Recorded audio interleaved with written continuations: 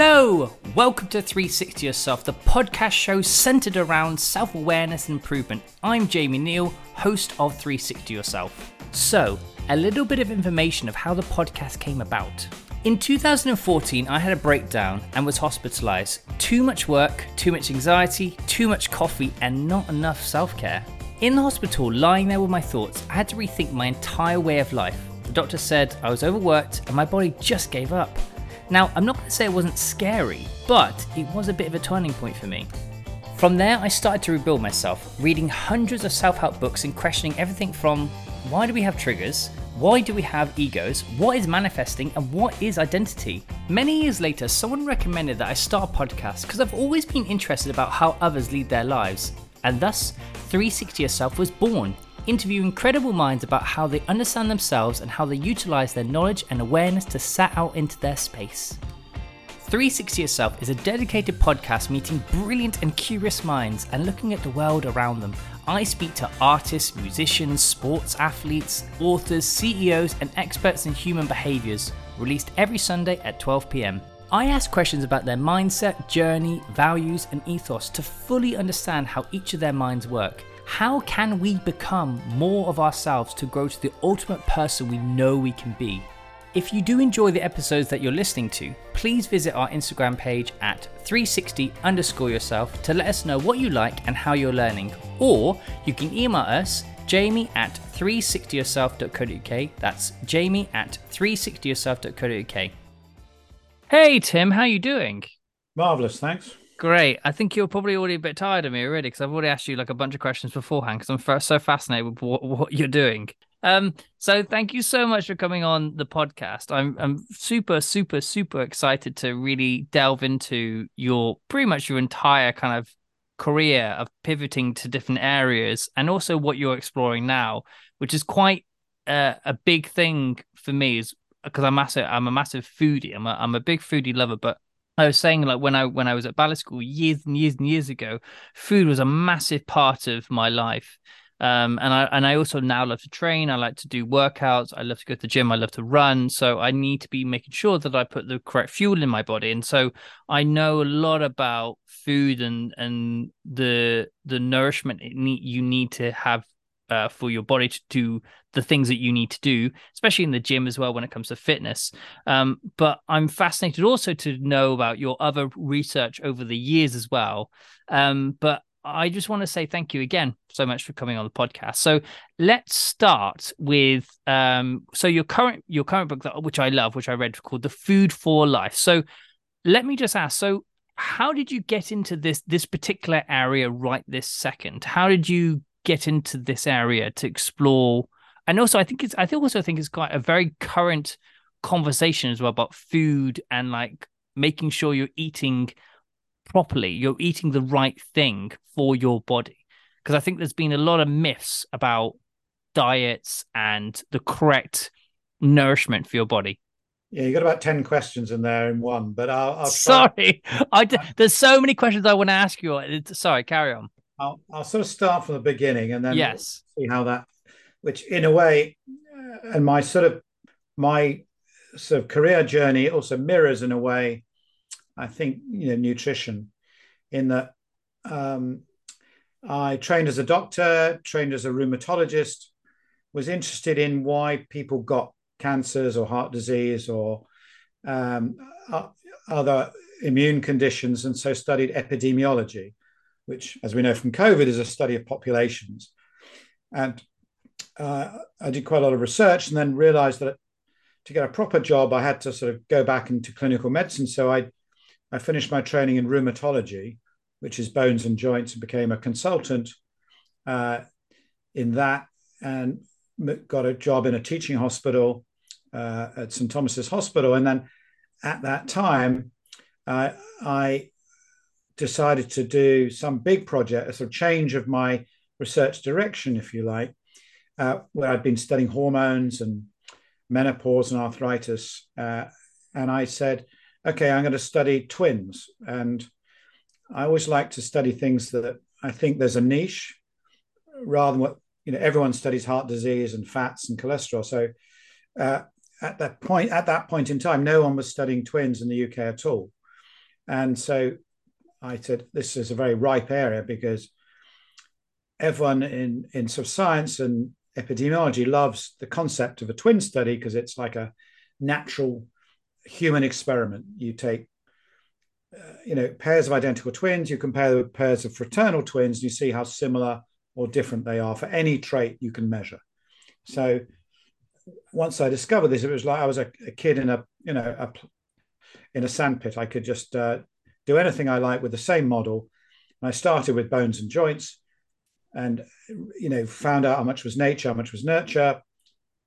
Turns out most things 50% genetic, 50% environment is the average. And then started doing a few wacky things, looking at the genetics of sense of humor, the genetics of religion, and genetics of politics, right wing versus left wing views, most of which have some genetic basis. And so I was doing this and then I got more interested, rather than finding things being genetic and sort of busting old fashioned myths about old age. You probably heard it, why do ballet dancers get arthritis? You're told, well, that's just, wear and tear and age. And therefore, if that was true, every ballet dancer would get exactly the same arthritis over time. We know that's not true. So I was showing that actually there's a big genetic component plus the stress on the body, but some people cope with it much better than others. And it was that kind of work that we were doing. But then I started getting interested in why, and I was basically telling everybody who would listen to me how genetic everything was. I was a real genetics bore. And so I got to this point. Then I started thinking, well, am I right? Because I have all these identical twins who are clones, eating the same food for 18 years, lived in the same house, went to the same school, and they're often different. Often one can be overweight, the other one's skinny, one depressed, one happy, one goes on to get cancer, the other one doesn't. They die at different ages. So that was kind of weird. So I then spent time looking to see what was the magic thing that was different. And then that's where I came across the microbiome. So this is about 13 years ago, I guess. And the microbiome is this community of gut microbes we all have that is like this virtual organ in our bodies and is really quite crucial for our health, which we can discuss later. But we hadn't known until I did these studies that everyone was quite so different, even identical twins. So of all the things I've been studying in 30 years, it's the thing that differs most in identical twins. So that to me was a bit of an aha moment. I suddenly said, oh, that might explain why nutrition has been so confusing, why everyone doesn't slim down on the same diet, why, we have this huge variety in responses to our food, and why we haven't really managed to nail down what's good and bad for our health, and possibly why we're all getting fatter and fatter every year in most countries. So that was happening at the same time. I was on a ski touring holiday in Italy at high altitude, and I had a mini stroke. And at the top, and I got double vision, and I went through a bit of a crisis for 3 months, not really knowing how severe it was. My blood pressure went up, and I was on lots of tablets. And I suddenly said, you know what? I need to get to grips with my own health as well. I want to survive, for longer than my father did, because my father died young. And I said, to do that, I really need to learn not about the epidemiology of nutrition, but what should I be eating myself? Mm-hmm.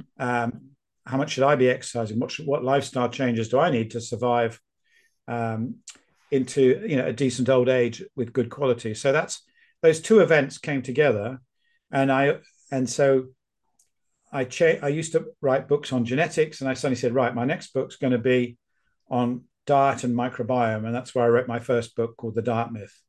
And really, that was the point when I suddenly taught myself nutrition and became this sort of expert in gut health, and put all my effort in my research team as well at King's College London into discovering more and more about how our gut health is so important for us in normal people.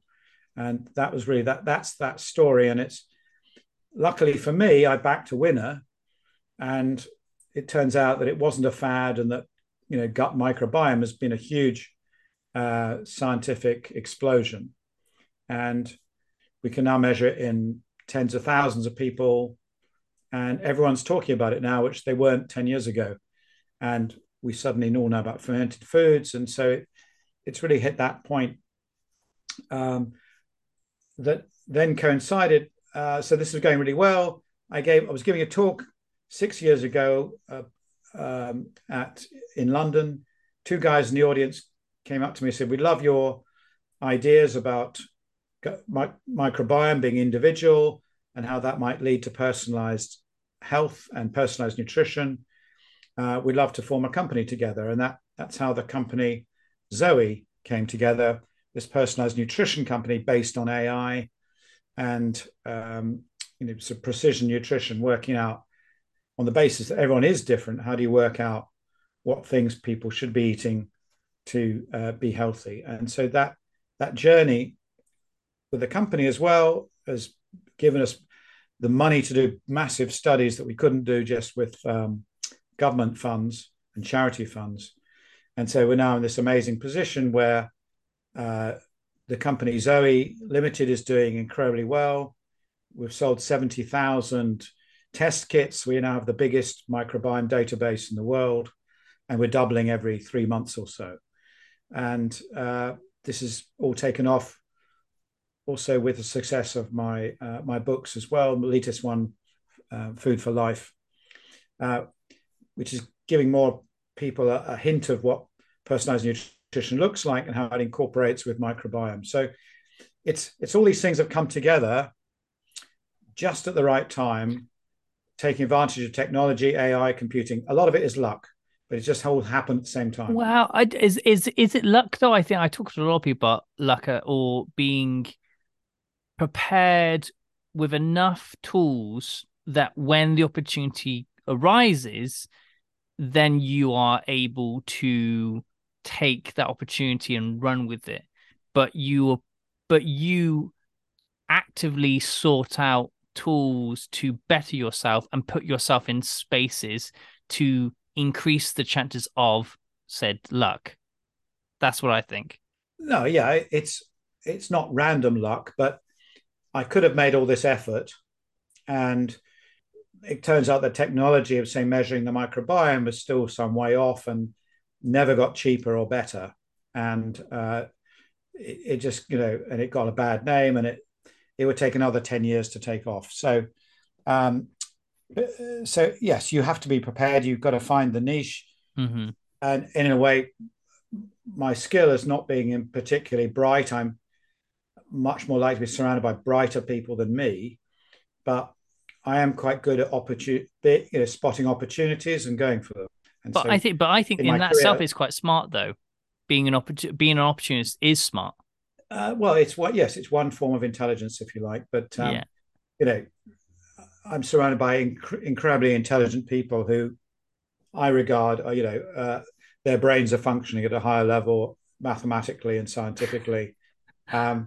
And I'm just dumbing it down and saying, well, actually, they often can't see the wood for the trees, and I can get the bigger picture better than they can. But it needs both people, both types of person, I think, to succeed. So Indeed, but I mean, is that famous cook? What's her name? Is it Julie? What's her name? That famous chef that took French cuisine to the American market. What's her name? Is Julie? Isn't it? Who opened Chez Panisse, wasn't it? Yeah, and she made a book. She made like a French cuisine book for the American market. And there's films and TV shows. I always think about her, right? I don't think she was any less skilled than anyone else, but she just was an opportunist, and she basically took what she knew and was clever enough and smart enough to be able to repackage it to people to make people understand it. And if you can do that with the knowledge that you've acquired over however many years, and then repackage it to make people like myself, who's not as educated and as informed as you are, then I think you're as smart as everyone else. I guess so. You also have to have failed a few times. So Oh yeah, not all of my ideas have been brilliant ones. And so, when I was into genetics, I had various ideas for, you know, personalized vitamin companies and based on your genetics. And these things all came to nothing. And another forensic uh, company, again, it failed. So, but yeah, you have to be prepared to fail as well, I think. of course. I mean, Simon Cowell, the famous media mogul, failed many, many times, and he actually lived back with his mother and his parents at 31, I believe, or 32, and then found the strength and found sort of his niche back then. But in quote, he says he failed at that point. But I think failure is important, and also like into terms of like failure within your own health as well. It's I always find it I had basically had burnout when I was like 21, 22, which basically started my self-help journey. And I think if I didn't fail then in understanding my body and my health, I wouldn't be at the knowledge that I am now because I wouldn't have put more effort and more time into learning about psychology and about mindfulness and meditation and food and all that sort of stuff. So I also think there's an element of like you really need to like fail or get to close proximity of failure within your health, your body to really make an actual change. Because I think change and growth only comes from when you are at the brink of destruction. Probably true, although, they can be painful to go through. So it's not Oh, like you I was you wish it. I don't wish it on anyone else, of course. But so the company Zoe was born out from COVID. Is that correct?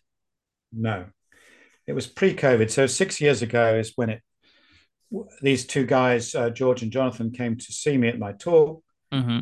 and then they said we'd love to for this company. I said I don't want to yet another approach from a company who just wants to do personalized medicine stroke nutrition based on marketing, where they just throw lots of money at ads, have an advisory board with lots of good looking doctors and scientists, and uh, use other people's data. So I said we need several £1 million just to do the basic studies properly to see if people respond differently to the same food.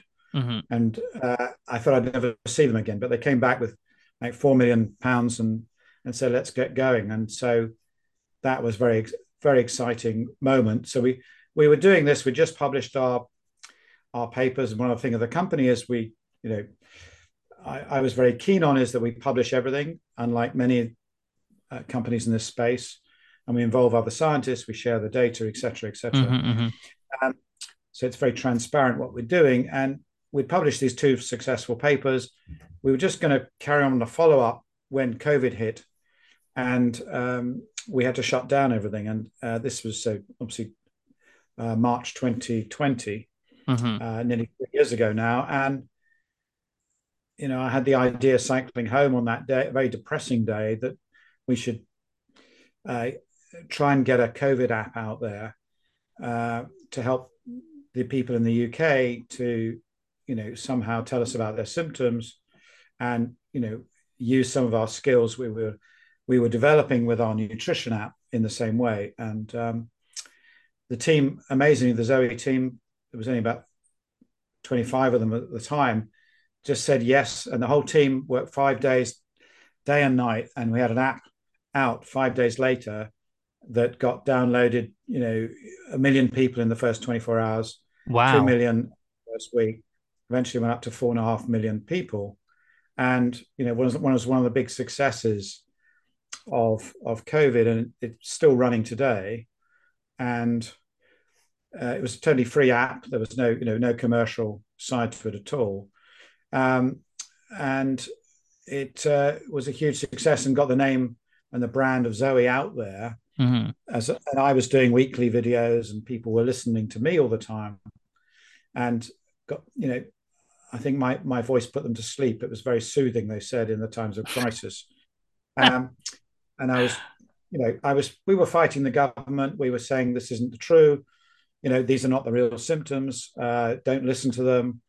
We were being very independent, if you like, fiercely independent, Hmm. and people trusted us, and so that's what happened. And obviously, we've dropped down from about 4 million people who gave us the data, but we're still on about 400,000 who are still logging, telling us about colds and flus, and we've now converted that app into a free sort of myth busting app about health habits. Right. So you can go see whether having meditating for 5 minutes actually improves your mood or not, or your hunger, or Yeah. whether standing on one leg, or whether going to sleep at half an hour earlier, or intermittent fasting helps you. And you can see Yeah. how hundreds of thousands of other people are also doing the same thing. So I think we've managed trying to keep this community spirit that works so well in COVID, Yeah. um, to look at these other, these health issues that, gurus are always telling us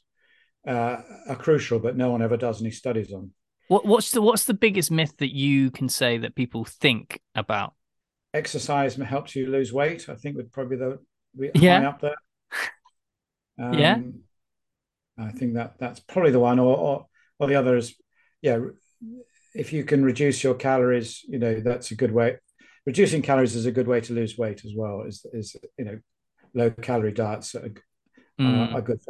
What One of what those two, which is one of more. one of the things that I was having a conversation with my friends over dinner, and this you be able to help probably solve this question. If people say that you shouldn't be eating food after 6 p.m. On whatever day it is, right? But then different cultures in Spain, Italy, they don't start eating until 10, 11:30 at night. So they're eating at 12 o'clock at night. And I know that sometimes I'll graze or I'll eat something at 12 o'clock and I feel really heavy the next day.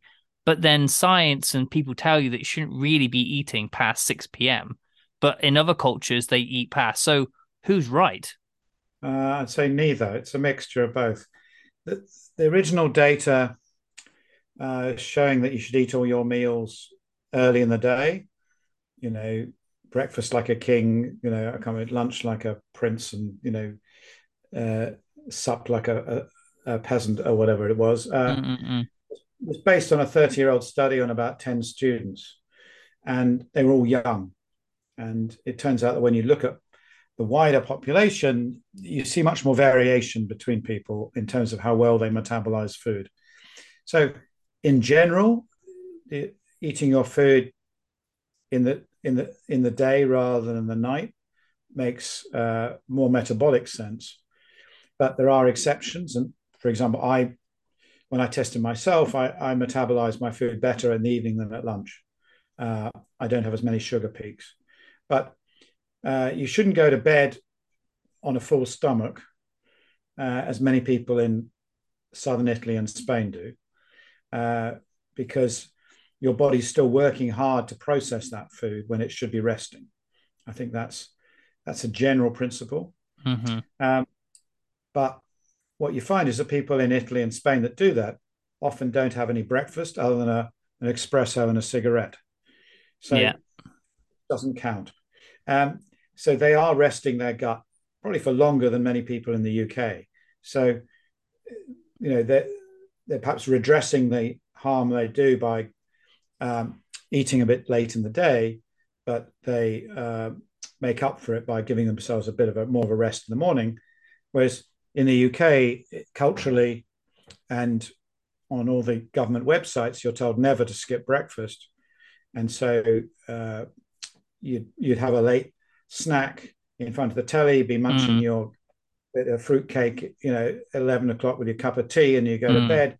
At 7:30, you could be tucking into your Rice Krispies. So you Right. haven't time to recover.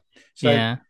um, we know the ideal, and I think the ideal is going to vary between people. Mm. Some people are morning people, some people are evening people. But the key seems to be to leave 14 hours overnight when you're not Interesting. eating or drinking anything that's going to Yeah. stimulate the system. And generally, you know, you exercise and you eat during the day, and you relax, de-stress at Mm. night.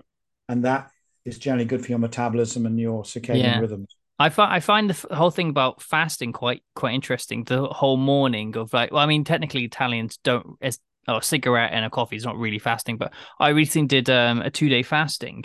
It Um, does count as if it's black coffee. is it really? Yeah, if it's black coffee, but obviously if it's got milk or sugar or I thought that obviously it's not the same thing. But They if it's don't just they don't they don't often have it black. no, no. They usually cheat with the sugar, but yeah, Yeah, that's the but I did 2 days recently because I watched the Chris Hemsworth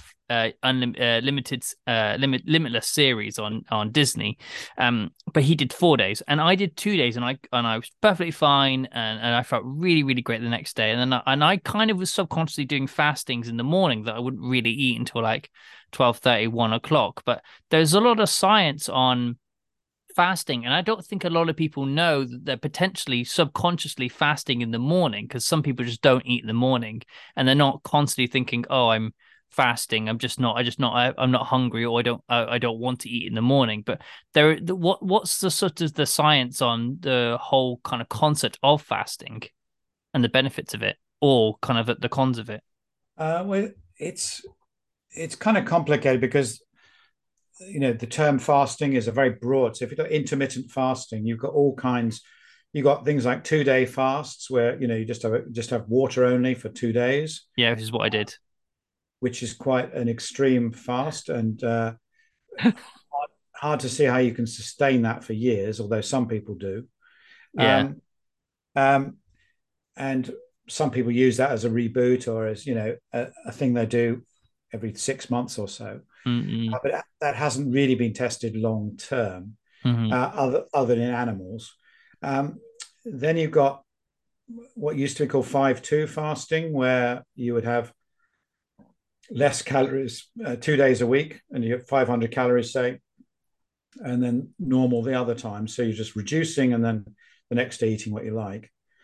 Then you've got time restricted eating, where you're not restricting the calories in that technical form of a fast, but you are just putting your eating time into 10 hours rather than 14. And Mm-hmm. so you're having an overnight fast, but in theory, you're not saying eat less calories. Mm. And they're all quite different. And uh, obviously, you've got other people, particularly in California, who might be on very low calorie diets long term because they believe it helps longevity. And most of the studies uh, showing that the only sustainable one is time restricted eating, where you're just changing your eating pattern, not actually starving yourself episodically. Mm. And that data, there's about 20 studies now show that people who do that have better metabolic parameters. Their blood workup looks much better.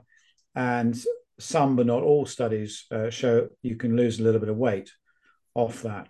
But most people feel better. And in our studies of 110,000 people, which is a lot bigger than most of these other studies who normally have about 20 people, Mm-hmm. um, just with a 10-hour eating window, they're getting 10% improvements in energy, mood, reductions in bloating and other bowel symptoms, etc. And how strangely, a lot of people say they get less problems with appetite when they do it.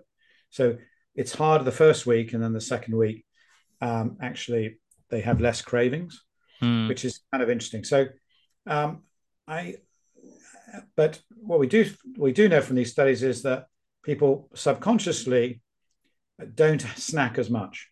So, like you, if you know you know you want to finish eating before everything before 9, you're not going to have that bit of sandwich and leftover fruitcake at 10:30 at night No. just before bed. Um, and that seems to be one of the reasons it's helpful. You're just more aware of your body's needs, and Mm. you can cut out some of the food environment that's around you and all the temptations and things. So Mm.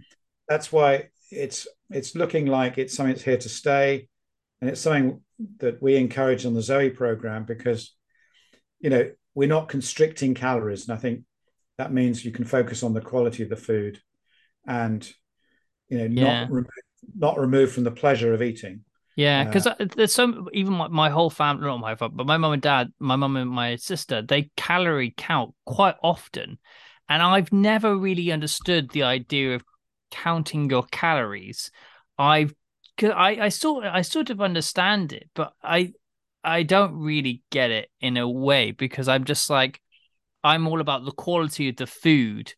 And if you're only allowing yourself 1,000 calories, but I also understand because when I was younger, I needed so many calories just to put on weight, but then I was eating the wrong food. So I'd eat like just donuts but then I'd also mix it with like brown rice and chicken. But I was like, if I could get an extra 800 calories by eating two donuts at the end of the day, I would.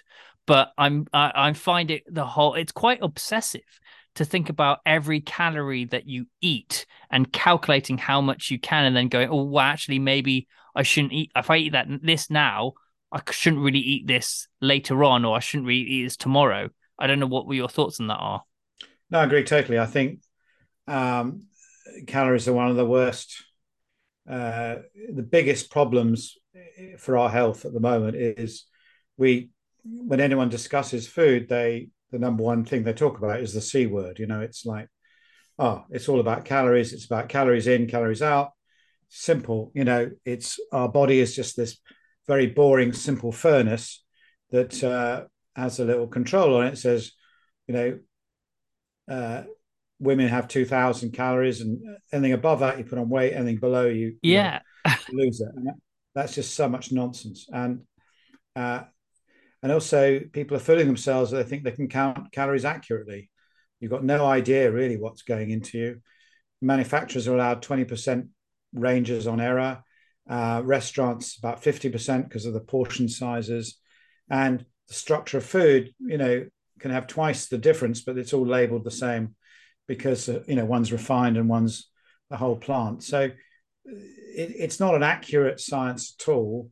And but for me, the biggest thing is it's disguising the poor quality of food, so that you know your family, instead of choosing healthy, high fiber, real whole food plants, might go because they, you know, to a supermarket where they see, okay, let's go to the low calorie section and get a ready meal that has 20 chemicals in it, and lots of substitutes and artificial sweeteners and things in it, and is, you know, but it's only got 300 calories or something, and it will make them much hungrier, and it will make them overeat for the rest of the day, and it will deprive their microbes of any nutrients, and so long term cause ill health. So I'm really against it. And the other thing is that, you know, people who do this, very few people can do this long term and lose weight.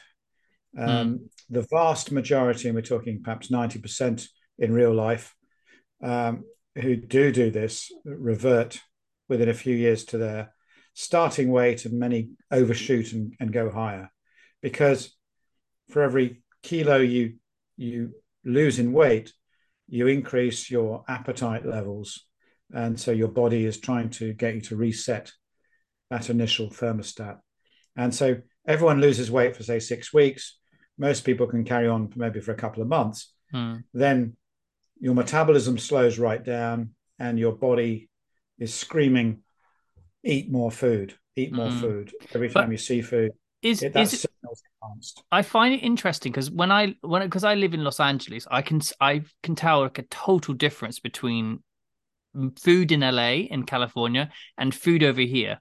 There's such a massive difference, and to get actually good quality food, you have to pay quite a lot of money compared to if you were here paying that same amount equivalent of money, you'd be paying more than you'd pay at Waitrose, and or like I mean they have a store called Air One, which is like sort of like the creme of like really fancy food, and I find it fascinating how we're now in a position where I feel that food quality is going to be becoming the same as sort of the American standard because of obviously Brexit and the way that we're doing deals with food and stuff. And do you find that there, because I also know a lot of people my friends who are basically in the countryside are buying their own farms and buying animals and creating their own kind of ecosystems so they can produce their own food on hand rather than be at the mercy of these superstores and stuff. How do you find that the quality of the food is going to be affected in the next couple of years? Well, I mean, the trends in both the US and the UK are looking bad. I mean, we're eating more and more ultra processed food every year compared to real whole foods. So, and in the US, in both countries, there's a split between the well-off and the more deprived, with the gap getting bigger between the groups. So it's very hard to sort of generalize across countries about what's happening on average, because it doesn't really reflect where these groups are going. And I think, California is a bit like, the rich parts of London. Well, the richer parts of California anyway, in that you can get lots of whole food. You can get your fermented foods. You can get things that aren't ultra processed, and people are able to cook from scratch or buy meal boxes that they have to cook themselves. So, um, I think that, but the general trend for the vast majority of both populations is downwards. It's, many Americans don't rent or buy kitchens that have cookers in them anymore. They just have microwaves. No I saw way. there's a shocking statistic on Is that. that is that is that true? Mm, No. yeah, so I think it's about 10% of uh, in surveys that don't have a cooker anymore. Just takes up Wow. unnecessary space when they're eating out, or they just have to heat up a pizza. So, these are really bad trends, and in school foods and things like this. So there's this really bad stuff, but at the same time, in the food communities, as you said, a much greater recognition about um, cutting out all these preservatives, emulsifiers, cutting out artificial sweeteners, all these things that have crept into our system. Uh, so we're going to end up with these two worlds, I think, and very hard to go between them. But I mean, I think it's everything nowadays is just going up in prices. Like example, when I go to get my coffee at Pret, it is usually like 99p. It's just like a standard filter coffee. It's got no milk. I try to like avoid drinking milk or oat milk or anything. So I get a pure fat filter coffee.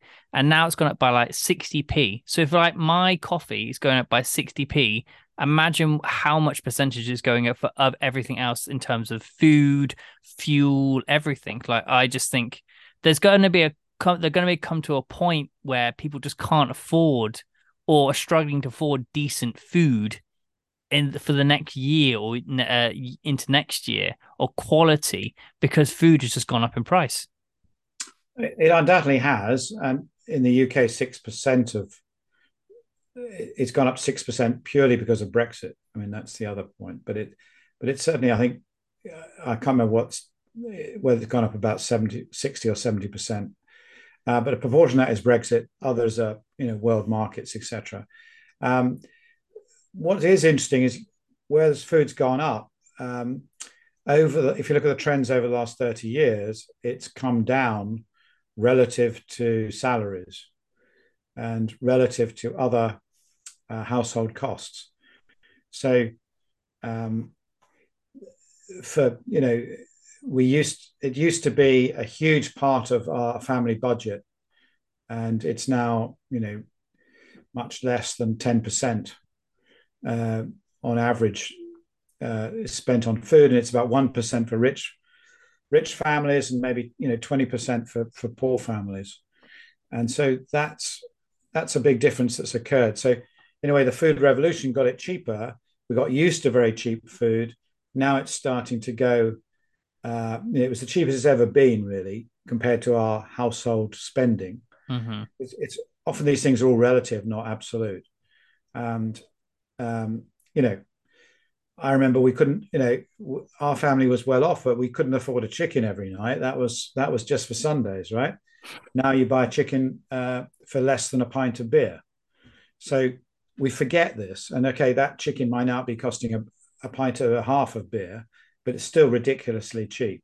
Mm. And so, I think we've got to put this into some historical context. We've got used to paying absolutely nothing for food and treating it as a really minimalist commodity. And I think we've got to start realizing it is absolutely crucial for our health. It's crucial for, our enjoyment. It's also crucial for the planet. And so the choices we make on food have been totally undervalued. And, we've valued things like buying a house or a nice car or, you know, university tuition fees or whatever it is, but always to get the cheapest possible food. In, I'd say Anglo-Saxon cultures, it's not the same when you go to the Mediterranean. They still will pay for the best quality stuff, even the Yeah. poorest, and they would not be deprived of the best quality olive oil, even when their house is falling around them. And yet, um, I think this is something the British exported to, North America as well. This idea that food was just a fuel. It wasn't really a key part of our culture as it is in other places. That's what I love about the Mediterranean, and I love like those places because they treat food like, I don't know, like a religion. Like they just really appreciate it. What, like your oil and your like in Naples, like with the tomatoes, like we don't really have the same connection to food. And I don't know why that is though. And I don't know if that can change.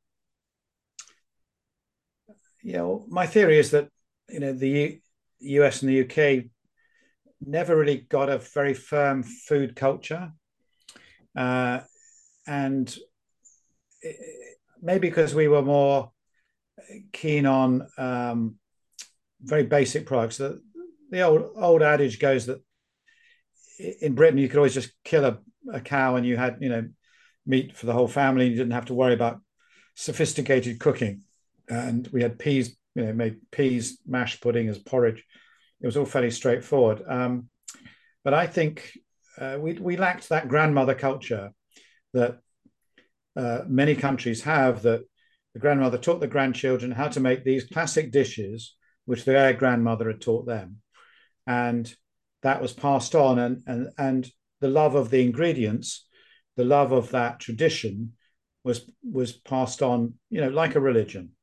And maybe it's Protestant countries rather than Catholic. I'm not quite sure where it all went wrong, but it sort of makes sense. And my Spanish friends, my Italian friends, they will go to a tomato and they will stare at it in wonder and be happy to talk about tomatoes, whereas we just stick it at the back of the fridge and hope it doesn't go moldy. And they know there are 20 different types of tomato and that you never put them in the fridge.